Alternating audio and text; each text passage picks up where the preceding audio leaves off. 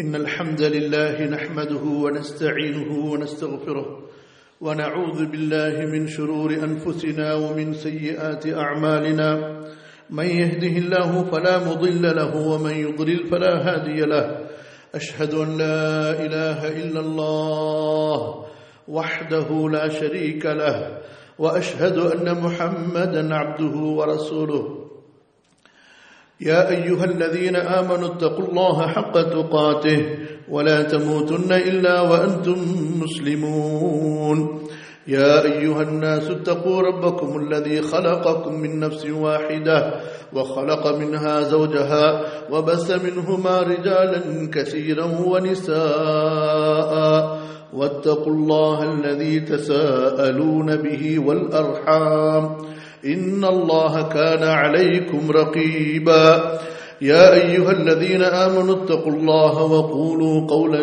سديدا يصلح لكم أعمالكم ويغفر لكم ذنوبكم ومن يطع الله ورسوله فقد فاز فوزا عظيما وبعد فإن خير الحديث كتاب الله وخير الهدي هدي محمد صلى الله عليه وعلى آله وصحبه وسلم وشر الأمور محدثاتها وكل محدثة بدعة وكل بدعة ضلالة وكل ضلالة في النار رب زدني علما رب اشرح لي صدري ويسر لي أمري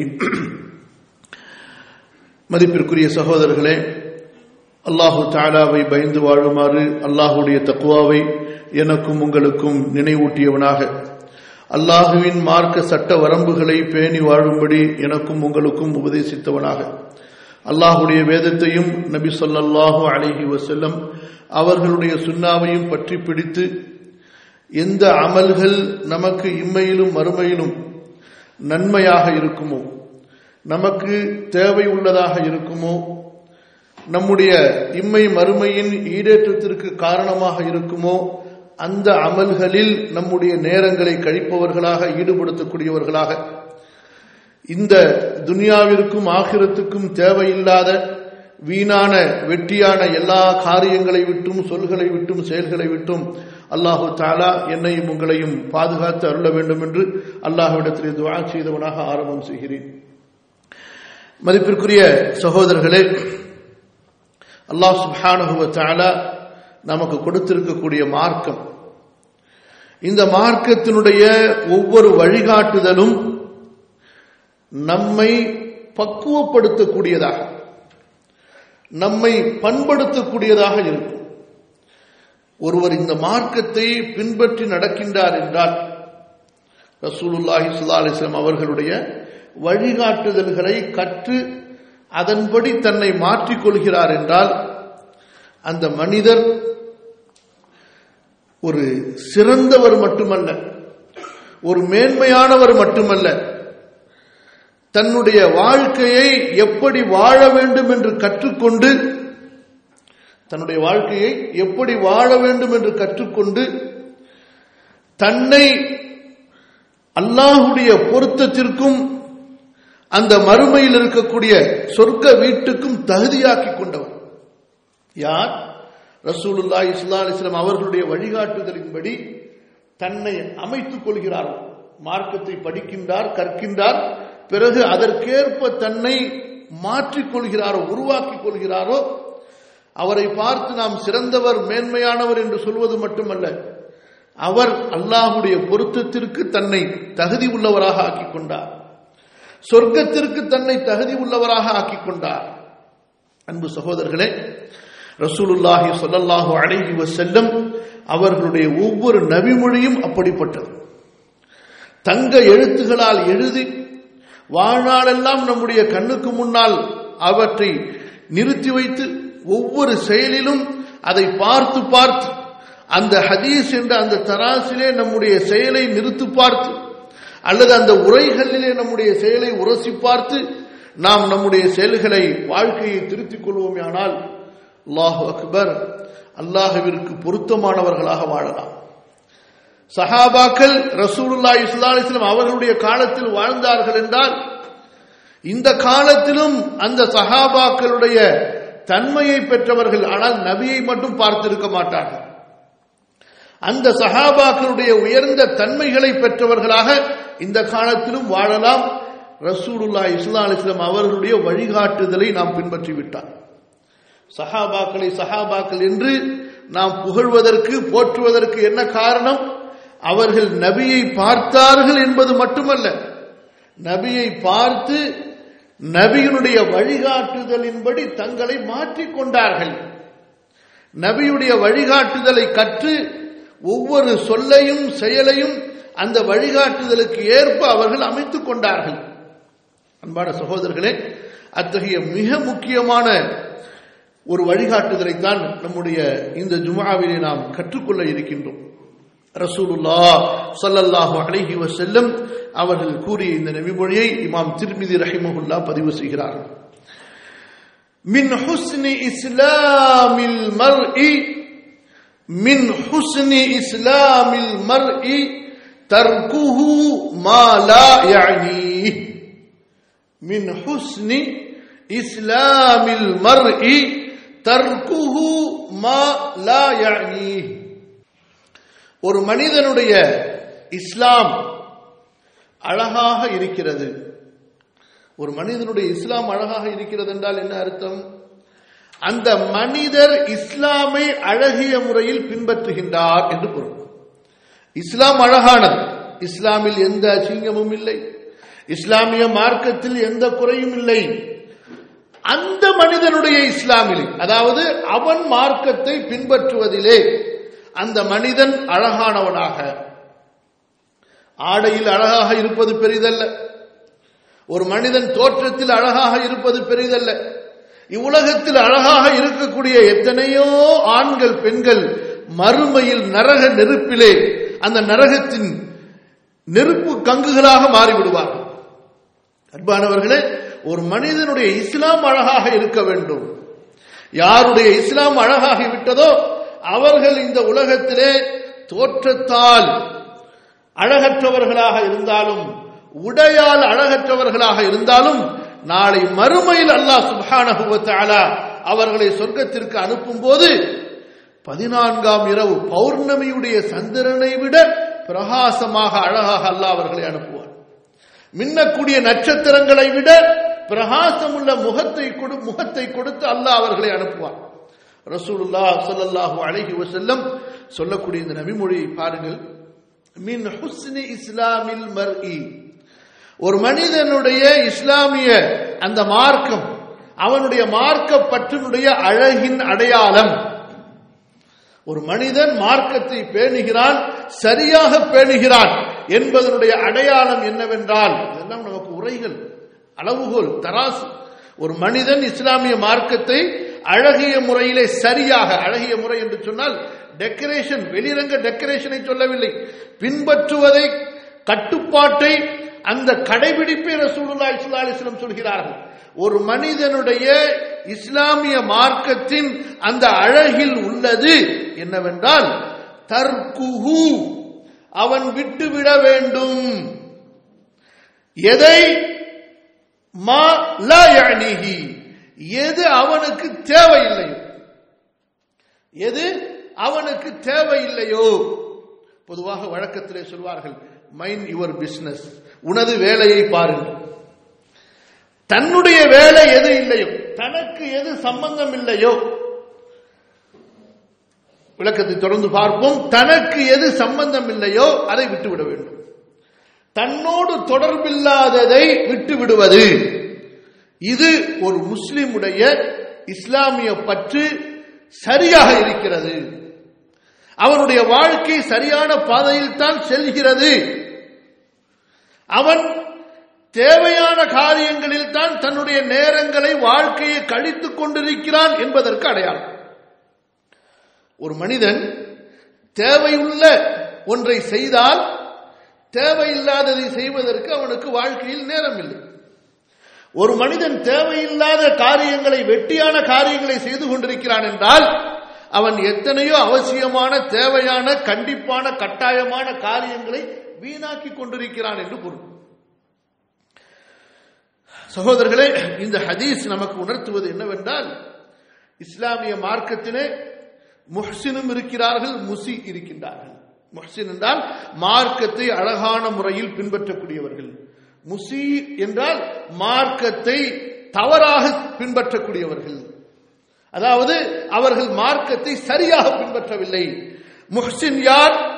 யார் இஸ்லாமிய மார்க்கத்தில் தனக்கு தேவையான தன்னுடைய உள்ரங்கமான வெளிரங்கமான காரியங்களை அதை சீர் செய்வதிலே, தனக்கு இம்மையில் மறுமையில் பலன் தரக்கூடிய அந்த காரியங்களில் ஈடுபடுகின்றாரோ அவர் முஹ்சின். முஸீ கெட்டவர். அவர் யார்? யார் தனக்கு தேவையில்லாத காரியங்களில் ஈடுபடுகின்றார்களோ, யார் தனக்கு தேவையில்லாத காரியங்களில் ஈடுபடுகின்றாரோ அவர் முஸீ. இஸ்லாமிய மார்க்கத்தின் பார்வையில் அவர் ஒரு கெட்டவர். சகோதரர்களே, இந்த ஹதீஸை நாம் கொஞ்சம் சிந்தித்து பார்த்தால், மது குடிப்பவர்களை அல்லது தவறான நடத்தி உள்ளவர்களை அல்லது திருடக்கூடியவர்களை பொய் பேசக்கூடியவர்களை இவர்களை எல்லாம் நாம் ஒரு லிஸ்டிலே வைத்திருக்கிறோம் கெட்டவர்கள் என்று. இன்று இப்போது படிக்கக்கூடிய இந்த ஹதீஸை பார்த்தோம் என்று சொன்னால் நம்மிலே யாரும் மிஞ்சுவார்களா என்று சந்தேகம் வந்துவிடும். ஹதீஸ் என்ன சொல்கிறது? தேவையில்லாததை, உனக்கு சம்பந்தம் இல்லாததை செய்தால் நீ இந்த பட்டியலில் வந்து விடுவாய். அல் முஸீ. எது உனக்கு தொடர்பில்லையோ அதை பற்றி நீ பேசுவது, அதில் உனது நேரத்தை கழிப்பது, நீ உன்னுடைய மார்க்கத்தை கரைபடிய வைக்கிறாய். உன்னுடைய இம்மையை அல்லது மறுமையை நீ கெடுத்துக் கொள்கிறாய். குறிப்பாக சகோதரர்களே, இன்று மக்கள் எப்படி என்றால் தன்னை மறந்து விடுவார்கள். கொஞ்சம் கவனமாக புரிய வேண்டும். ஒன்று இருக்கிறது, ஒருவரை பார்க்கிறீர்கள், அவருடைய உடலிலே உடை இல்லை, அவருக்கு ஒரு உடை வாங்கி கொடுத்தீர்கள். ஒருவரை பார்க்கிறீர்கள், பசி உள்ளவராக தெரிகிறார், அவருக்கு உணவு வாங்கி தந்தீர்கள். ஒருவரை பார்த்தீர்கள் சிரமப்படுவதாக, அவருடைய கடனை கஷ்டத்தை அடைப்பதற்கு நீங்கள் முயற்சி செய்கிறீர்கள். அது நன்மை, அது உங்களுடைய காரியம், ஆகிரத்துடைய காரியம், உங்களை சொர்க்கத்தில் சேர்க்கக்கூடிய காரியம். ஒருவர் அழுது கொண்டிருக்கிறார், அவருக்கு நீங்கள் ஆறுதல் சொல்கிறீர்கள். ஒருவர் கவலையோடு இருக்கிறார், அவருக்கு நீங்கள் நற்செய்தி சுப செய்தி சொல்கிறீர்கள். இது உங்கள் சம்பந்தப்பட்டது. நாம் என்ன நினைத்துக் கொள்கிறோம்? இது அவர் சம்பந்தப்பட்டது என்பதாக. அன்பானவர்களே, நீங்கள் பிறருக்கு செய்யக்கூடிய உதவி உங்களை நீங்கள் நரகத்திலிருந்து பாதுகாத்துக் கொள்வதற்குண்டான கேடயம். அப்படித்தான் ரசூலுல்லாஹி ஸல்லல்லாஹு அலைஹி வஸல்லம் அவர்கள் நல்லறங்களை, புண்ணியங்களை, தர்ம காரியங்களை நமக்கு கற்றுக் கொடுக்கின்றார்கள். இங்கே நாம் குறிப்பிடுவது என்னவென்றால், ஒரு மனிதரை பார்க்கிறீர்கள், சில நாட்களாக பார்க்கவில்லை. நல்லா இருக்கீங்களா? ரொம்ப நாளா பார்க்கலையே, சௌக்கியமா இருக்கீங்களா? முடிஞ்சிச்சு வேலை. எங்க போனீங்க? எத்தனை நாள் தங்குனீங்க? அங்க எந்த இடத்துல தங்குனீங்க? அங்க யாரை பார்த்தீங்க? ஏன் போனீங்க? எதுக்கு போனீங்க? இதெல்லாம் தேவையற்ற விஷயம். இது எல்லாம் தேவையற்ற வேலை. இதுதான் இந்த ஹதீஸிலே மிக அழுத்தமாக ஆழமாக நமக்கு குறிப்பிடப்படுகின்றது. சிலரை பார்த்திருப்பீர்கள், வீட்டுக்கு வருவார்கள். வீட்டுக்கு வந்தவுடனே இந்த மேசை எங்க வாங்கினது, இந்த சோஃபா எங்க வாங்கினது, இந்த வீடு உங்க சொந்த வீடா வாடகை வீடா, எத்தனை வருஷமா இதுல குடியிருக்கிறீங்க, ஏன் நீங்க சொந்த வீடு வாங்கலையா, ஏன் வாடகை எவ்வளவு கொடுக்குறீங்க, யாருக்கு கொடுக்குறீங்க, அட்வான்ஸ் எவ்வளவு, இதெல்லாம் என்ன தேவை இருக்கிறது?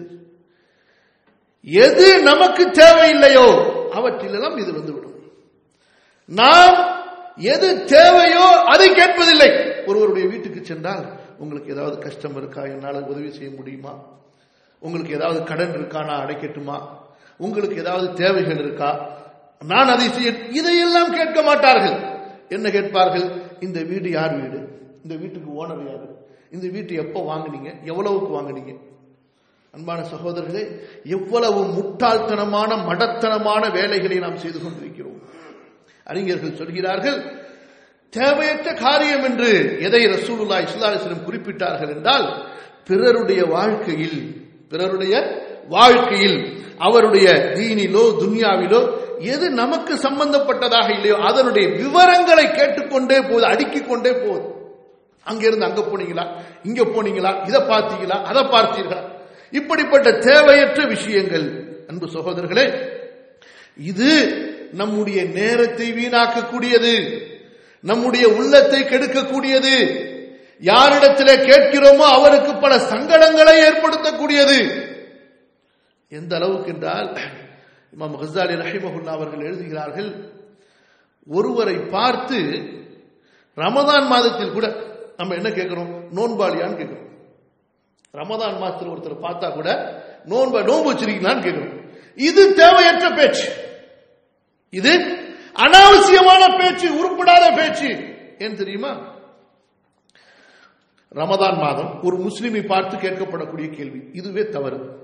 இரண்டாவது, அவருக்கு ஏதாவது நோய் இருந்து அல்லாஹ் அனுமதிச்ச அந்த காரணம் இருந்து அவர் நோன்பு வைக்காமல் இருந்திருந்தால், இப்போது நீங்கள் கேட்கக்கூடிய அந்த கேள்வியினால் சங்கடப்பட்டு என்ன செய்வது என்று தெரியாமல் அவர் நோன்பு என்று சொல்லிவிடுகிறார் என்று வைத்துக் கொள்ளுங்கள். நோன்பு என்று சொல்லிவிடுகிறார் என்று வைத்துக் கொள்ளுங்கள். ஒரு மூமினை வேண்டுமென்றே பொய் சொல்ல தள்ளியது யாருடைய பாவம்? யோசித்து பாருங்கள். இல்லை, அவர் தான் நோன்பில்லை என்று சொன்னால் உடனே அதுக்கு பயான் பண்ண ஆரம்பிச்சிருக்கேன். ரமதான் மாசத்துல நோன்பு வைக்கலையா? உங்களுக்கு என்ன சளிதான, காய்ச்சல் தானே, இதுக்கெல்லாமா நோன்பு விடுறது?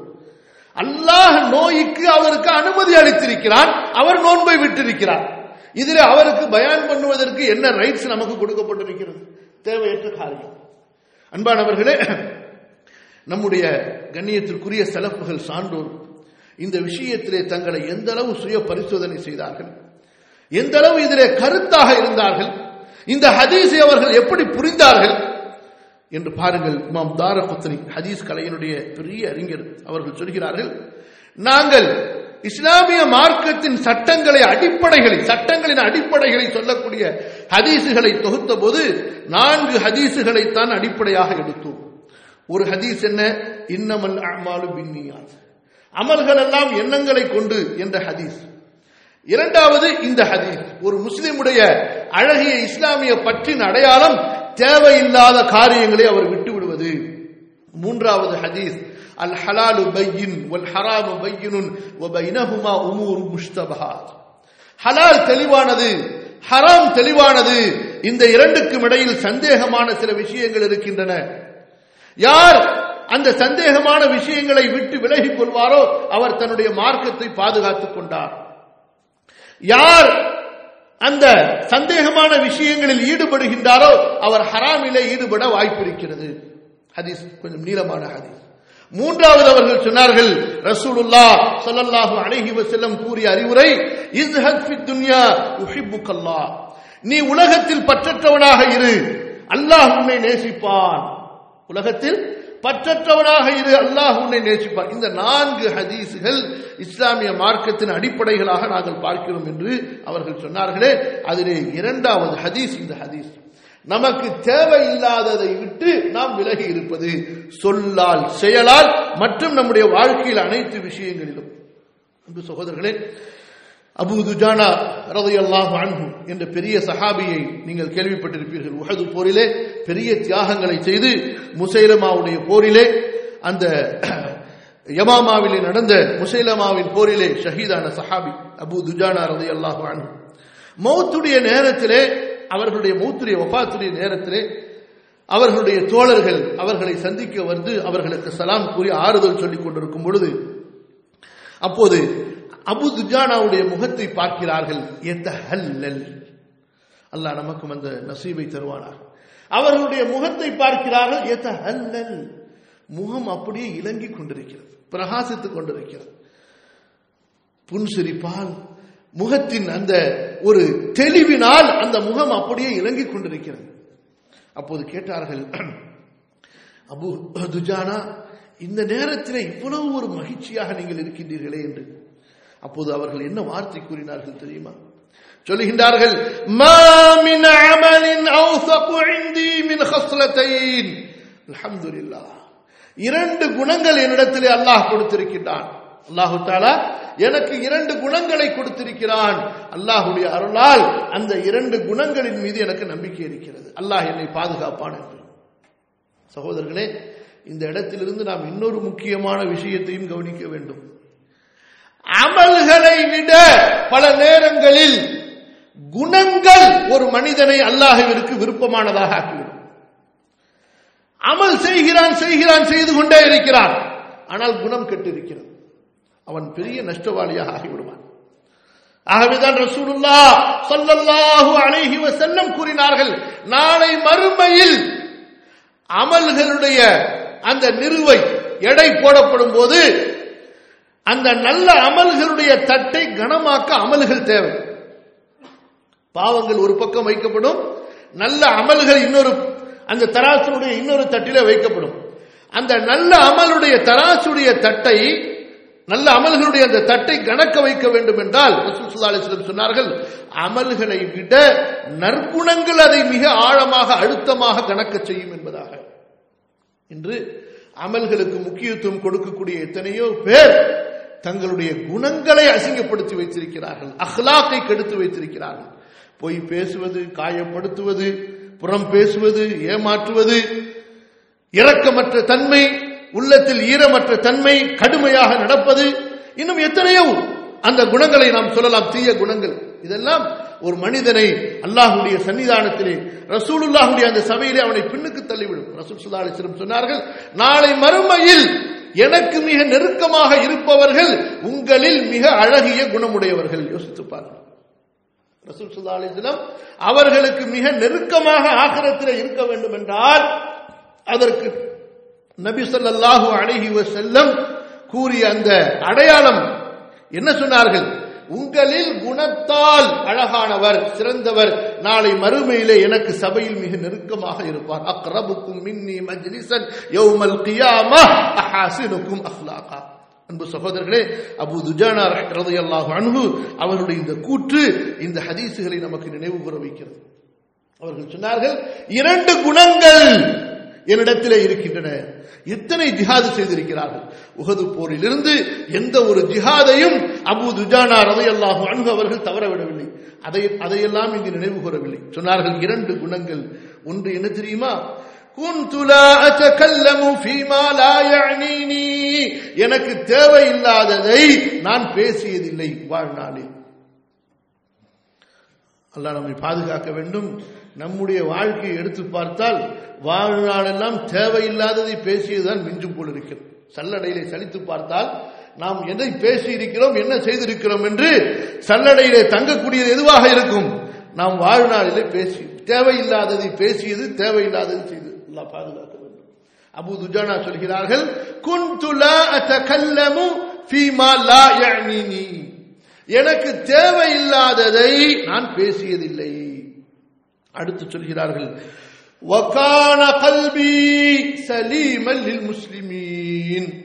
அல்லாஹும்ம வஃபிக்னா. சொல்கிறார்கள், முஸ்லிம்களின் விஷயத்திலே எனது உள்ளத்தை எப்போதும் நான் பாதுகாத்துக் கொண்டேன்.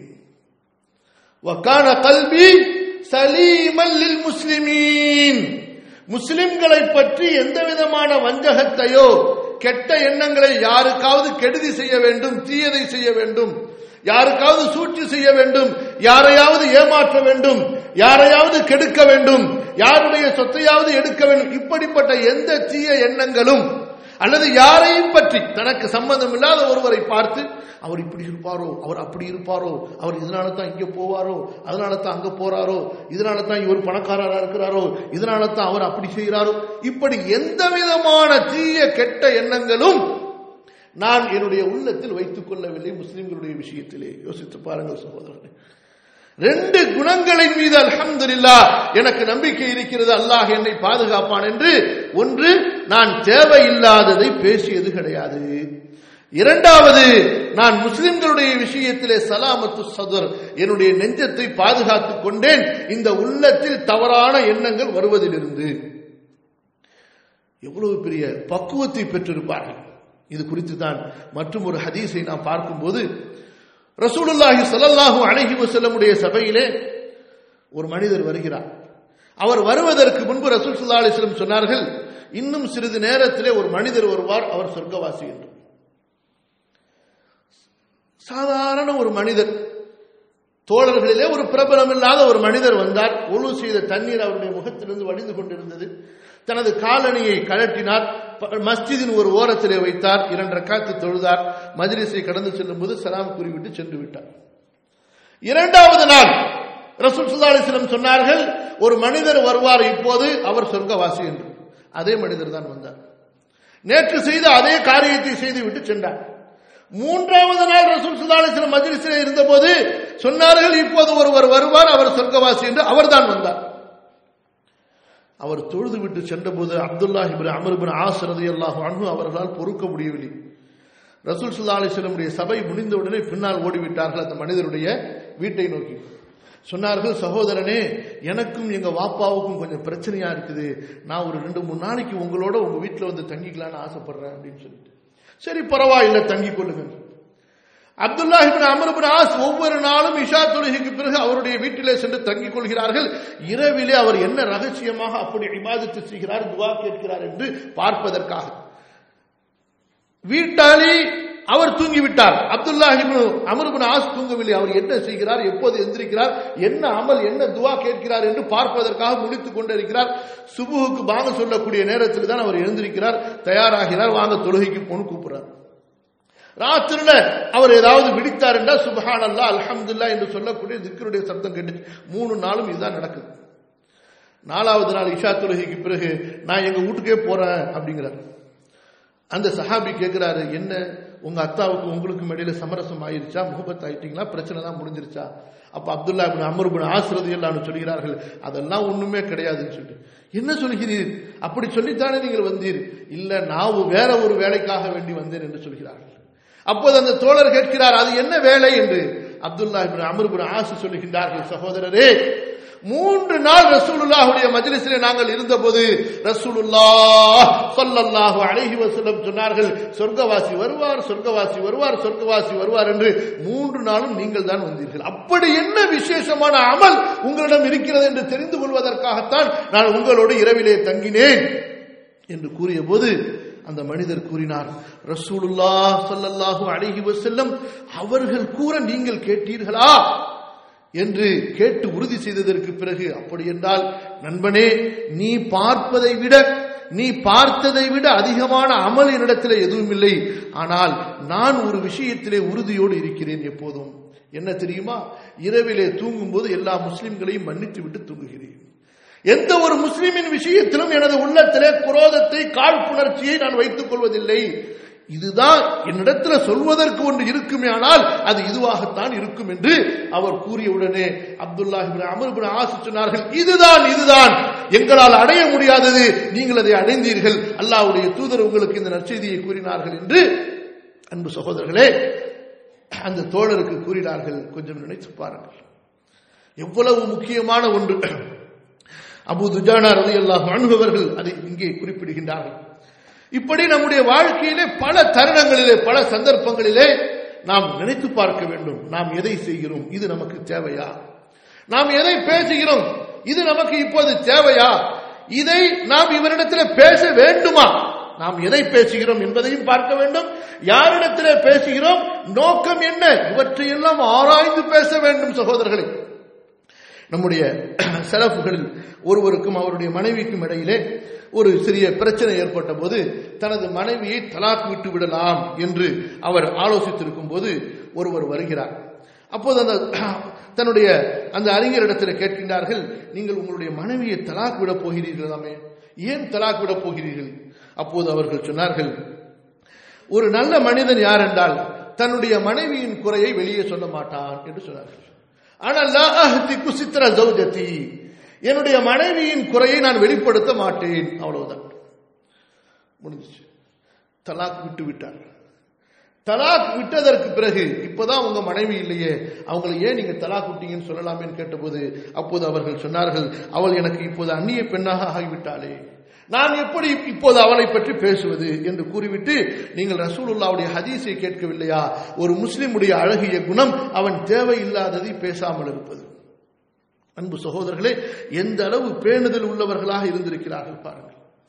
வாழ்க்கையில் எதையெல்லாம் நாம் சாதாரணமாக நினைத்து மணிகணக்காக நம்முடைய வாழ்க்கையை வீணாக்கிக் கொண்டிருக்கிறோமோ அப்படி ஒவ்வொரு விஷயங்களையும் ஆராய்ந்து ஆராய்ந்து தங்களுடைய வாழ்க்கையை எப்படி அல்லாஹ்விற்கு பொருத்தமானதாக ஆக்கி இருக்கின்றார்கள், சொர்க்க வாழ்க்கையாக மாற்றி இருக்கின்றார்கள். யஅலா இப்னு அபியா ரஹிமஹுல்லாஹ் அவர்கள் அறிவிக்கின்றார்கள், அதாவது அவர்கள் தன்னுடைய ஆசிரியர் முஹம்மது இப்னு சௌகாவிடத்திலே சென்றபோது அவர்கள் சொல்கின்றார்கள், அதாவது அதா இப்னு அபி ரபாஹ் என்ற பெரிய தாபிஈ அவர்கள் எங்களுக்கு ஒரு செய்தியை சொன்னார்கள். அந்த செய்தியை நான் உங்களுக்கு சொல்கிறேன், அது செய்தி உங்களுக்கு பலனுள்ளதாக இருக்கும் என்று தங்களுடைய மாணவர்களுக்கு விசேஷமான அறிவுரையை சொன்னார்கள். அதா இப்னு அபி ரபாஹ் தங்களுடைய மாணவர்களுக்கு என்ன கூறினார்கள்?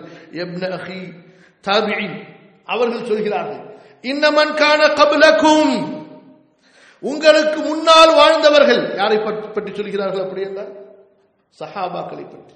உங்களுக்கு முன்னால் வாழ்ந்தவர்கள் கானூ யக்ரஹூன ஃபுதூலல் கலாம், தேவையற்ற பேச்சை வெறுப்பவர்களாக இருந்தார்கள். ஃபுதூலல் கலாம், தேவையற்ற பேச்சுகளை, அனாவசியமான பேச்சுகளை அவர்கள் வெறுப்பவர்களாக இருந்தார்கள். வகானூ யஉதுன ஃபுதூலல் கலாம், இப்போதுதான் நமக்கும் அவர்களுக்கும் இடையில் உள்ள இடைவெளி. தேவையற்ற பேச்சு என்றால் என்ன? நம்மிடத்தில் கேட்டால் தேவையான பேச்சு எது? தேவையற்ற பேச்சு என்றால் ஒருத்தர் 1 மணி நேரம் அல்ல 2 மணி நேரம் உங்களை அருன்னு அறுத்திருப்பார். ஏன்பா இப்படி தேவையில்லாத பேசுறீங்களே அப்படின்னு கேட்டா, நான் எங்க பேசுனேன், நான் பேசுனதெல்லாம் அவசியமானதான் பேசுறேன்னு சொல்லிடுவார். நேரங்களை எல்லாம் வீணடித்து விட்டு தின்னு விட்டு அவரும் அமல் செய்யாமல் மற்றவர்களையும் அமல் செய்ய விடாமல் இப்படி நேரங்களை வீணடித்ததற்கு பிறகு நமக்கு எதுக்கு தேவைன்னு சொல்லி வச்சுக்குவார். இப்படி பலர் இப்படியும் இருக்கிறார்கள். பேச வேண்டாததையெல்லாம் பேசிவிட்டு நமக்கு எதுக்குங்க மற்றவங்க பேச்சு நினைச்சுக்குவார். இதுவரைக்கும் பேசினதெல்லாம் அவ்வளவு நேரங்களை வீணாக்கியதற்கு பிறகு, அன்பு சகோதரர்களே, இங்கே பாருங்கள், நம்முடைய சலஃபுகள் சஹாபாக்கள் தேவையற்ற பேச்சுகள் என்று எதை கவனித்தார்கள் என்றால், மஅதா கிதாபில்லாஹ் அன் தக்ரஹு, ஒன்று நீங்கள் குர்ஆன் ஓதுங்கள், அது தேவையான பேச்சு. அவ் தஅமுர பிமஅரூஃப், அல்லது மக்களுக்கு நல்லதை சொல்லிக் கொடுங்கள், அது தேவையான பேச்சு. அவ் தன்ஹா அன் முன்கரின், அல்லது தவறை கண்டியுங்கள், தீமையை நீங்கள் தடுங்கள், அது தேவையான பேச்சு. அவ் தன்திக பிஹாஜதிக் ஃபீ மஈஷதிக் அல்லதி லா புத்த லக மின்ஹா, அல்லது உங்களுடைய கொடுக்கல் வாங்கல் வியாபாரம் தொழில் துறைகளில் எதை நீங்கள் கண்டிப்பாக பேசியாக வேண்டுமோ, விலை கேட்பது, விலையை விசாரிப்பது, கொடுக்கல் வாங்கல் எப்போது, இப்படிப்பட்ட உங்களுடைய வாழ்க்கை வியாபாரத்தில் தொழில் துறைகளில் உங்களுக்கு அவசியமான பேச்சு, இதுதான் அவசியமான பேச்சு. இதை தவிர மற்றதெல்லாம் வீண் பேச்சுகள், இதை தவிர மற்ற பேச்சுகள் எல்லாம் வீணான பேச்சுகள் என்று கூறிவிட்டு சொல்லுகின்றார்கள், நான் சொல்வது உங்களுக்கு வித்தியாசமாக இருக்கிறதா? நீங்கள் அல்லாஹ்வுடைய வேதத்தை ஓதி பார்க்கவில்லையா? வ இன்ன அலைக்கும் லஹாஃபிதீன் கிராமன் காத்திபீன், உங்களுக்கு மேல் உங்களை கண்காணிப்பதற்காக உங்களை சுற்றி பாதுகாக்கக்கூடிய கண்ணியமான மலக்குகள் இருக்கின்றார்களே, அவர்கள் நீங்கள் சொல்வதை பதிவு செய்து கொண்டிருக்கின்றார்களே. மேலும் சூரா காஃபுடைய வசனத்தை ஓதி காட்டினார்கள், இஸ் யதலக்கல் முத்தலக்கியானி அனில் யமீனி வ அனிஷ் ஷிமாலி கஈத், நாளை மறுமையிலே வலது பக்கத்தில் நமக்கு நிர்ணயம் செய்யப்பட்ட மலக்கும் வருவார், இடது பக்கத்திலே நமக்கு நிர்ணயம் செய்யப்பட்ட மலக்கும் வருவார். அந்த ஏடுகள் விரிக்கப்படும்.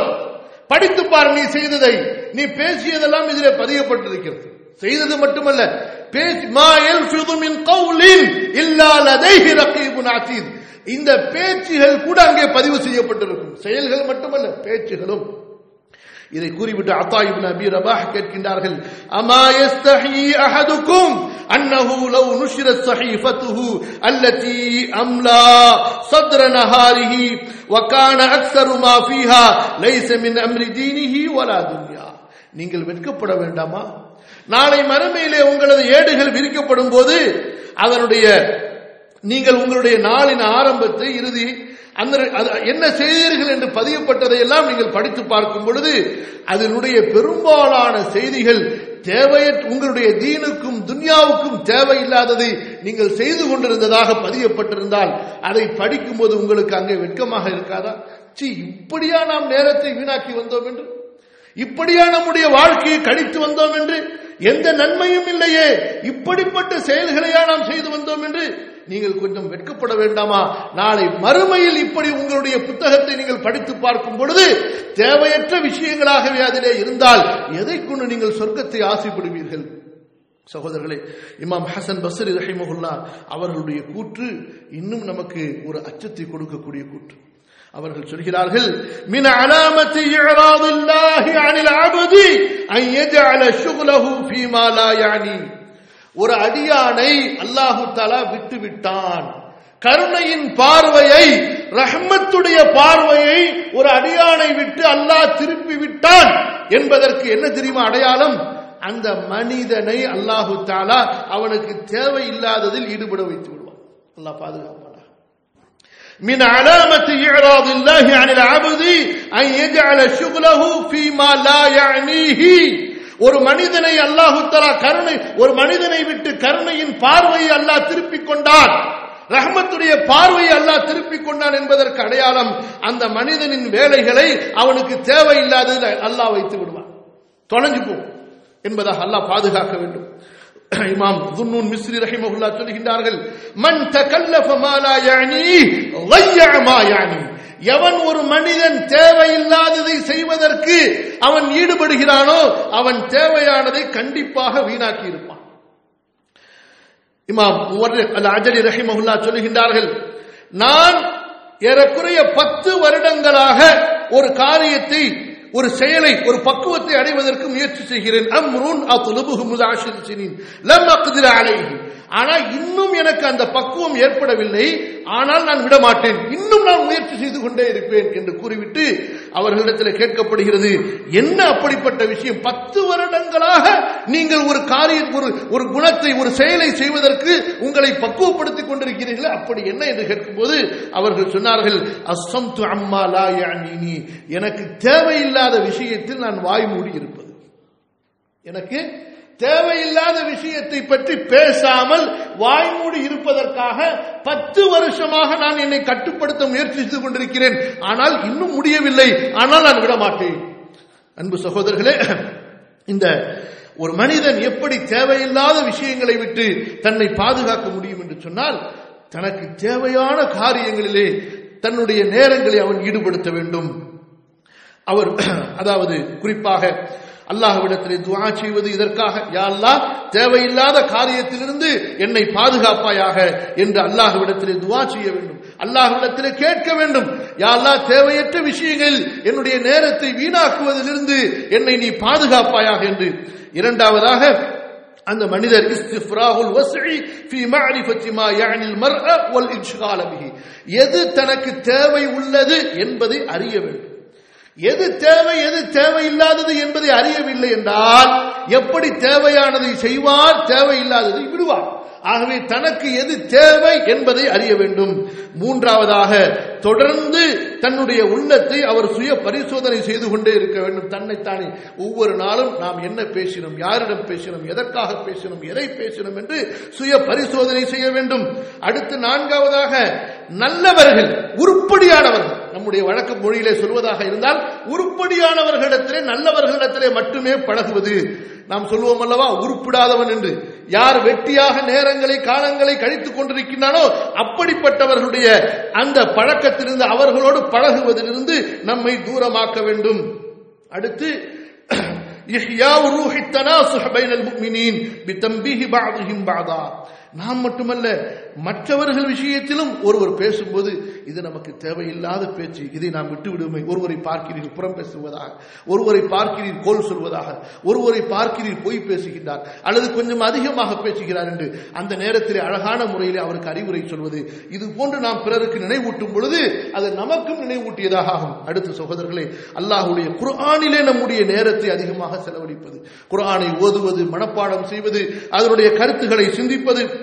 அடுத்து நம்முடைய ஓய்வு நேரங்களிலும், நம்முடைய நேரங்களில், நம்முடைய வேலைகள் போக, உலகத்தினுடைய வேலைகள், மற்ற இபாதத்துகள் போக உள்ள மற்ற நேரங்களை தனிமையிலே நாம் நம்முடைய ஆகிரத்தை பற்றி சிந்திப்பது, நம்முடைய மறுமையை பற்றி சிந்திப்பது, இப்படிப்பட்ட காரியங்களிலே நாம் நம்முடைய நேரங்களை அதிகப்படுத்தும் போது, மார்க்க கல்வியை தேடுவதிலே நம்முடைய நேரங்களை அதிகப்படுத்தும் போது, நல்ல இல்மை தேடுவதிலே நம்முடைய நேரங்களை அதிகப்படுத்தும் போது வீணான காரியங்களை விட்டு நாம் நம்மை பாதுகாத்துக் கொள்ளலாம். அல்லாஹ் சுப்ஹானஹு வ தஆலா எனக்கும் உங்களுக்கும் அந்த அழகிய ஈமானுடைய வாய்ப்பை தந்தருள்வானாக. நம்முடைய வாழ்க்கையில் தேவையான காரியங்களை செய்து அல்லாஹ்விற்கு பிடித்தமான அமல்களை செய்து நாம் மறுமையிலே சொர்க்கத்திற்குரியவர்களாக அல்லாஹ்வின் பொருத்தத்திற்குரியவர்களாக நாம் ஆகுவோமாக. தேவையற்ற காரியங்களில் செயல்களிலே நம்முடைய நேரங்களை வீணாக்கி நஷ்டமடைவதை விட்டும் அல்லாஹ் சுப்ஹானஹு வ தஆலா என்னையும் உங்களையும் பாதுகாத்து அருள்வானாக. அஸ்தக்ஃபிருல்லாஹல் அஸீம் லீ வ லக்கும் ஃபஸ்தக்ஃபிரூஹு இன்னஹு ஹுவல் கஃபூருர் ரஹீம்.